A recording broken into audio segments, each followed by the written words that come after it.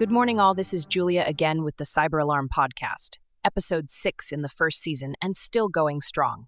Every Wednesday at 7 o'clock Central European Time, we will deliver you with a short podcast with cybersecurity-related topics. This time, we will talk about European legislation. To be more precise, we will give you some context around the GDPR and the upcoming NIS-2 regulation. As most of you probably know, the European Union defines laws and regulations where the European countries have to comply with. The EU provides the bigger picture, and every separate country must define their local laws and regulation system. The EU does that for an enormous number of subjects, but cybersecurity is one of the main priorities at the moment. And many regulations are coming our way, with GDPR, the most known one, which was introduced in 2018. NIS-2 is upcoming and has to be implemented in the fall of 2024. The first question, of course, is why is the EU forcing these new laws? And the answer is quite simple. Just because companies, organizations, healthcare, and even governments are simply not in control over their own digital resilience. For some reason, law has to be implemented and regulated to make people move. Cybersecurity and IT in common appears to be so difficult that even simple controls are not in place, and that is precisely why we see so many cases of successful hacks in the news. And most of the time, these attacks could have been deferred if good security controls had been in place. If organizations cannot arrange it themselves, other people, in this case the EU, will step up to force organizations to get their act together. That is why GDPR was introduced and why NIS-1 has been updated to NIS-2 to force even more controls to be implemented. So now we know why laws and regulations are being forced on us. But what are the GDPR and NIS-2 precisely? GDPR stands for General Data Protection Regulation and has its main focus on protection of the privacy and personal data of the citizens of Europe. It has all to do with making sure that data of living real people is protected by organizations who use that data. It can be health-related data, but also every little piece of data or information which can be related to you.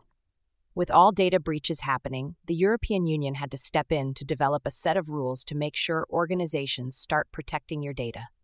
GDPR became active in May 2018. You will probably remember the overload of emails you received about the new regulation and the enormous fines you have to pay when you are not compliant. In retrospect, we see that the law is not really being followed by the letter and data breaches are still happening. Fines have been imposed on organizations, but there is still a long way to go for organizations to truly take care of your data. So keep in mind, GDPR is all about protecting personal data. Next up, the NIS-2 regulation. NIS stands for Network and Information Systems.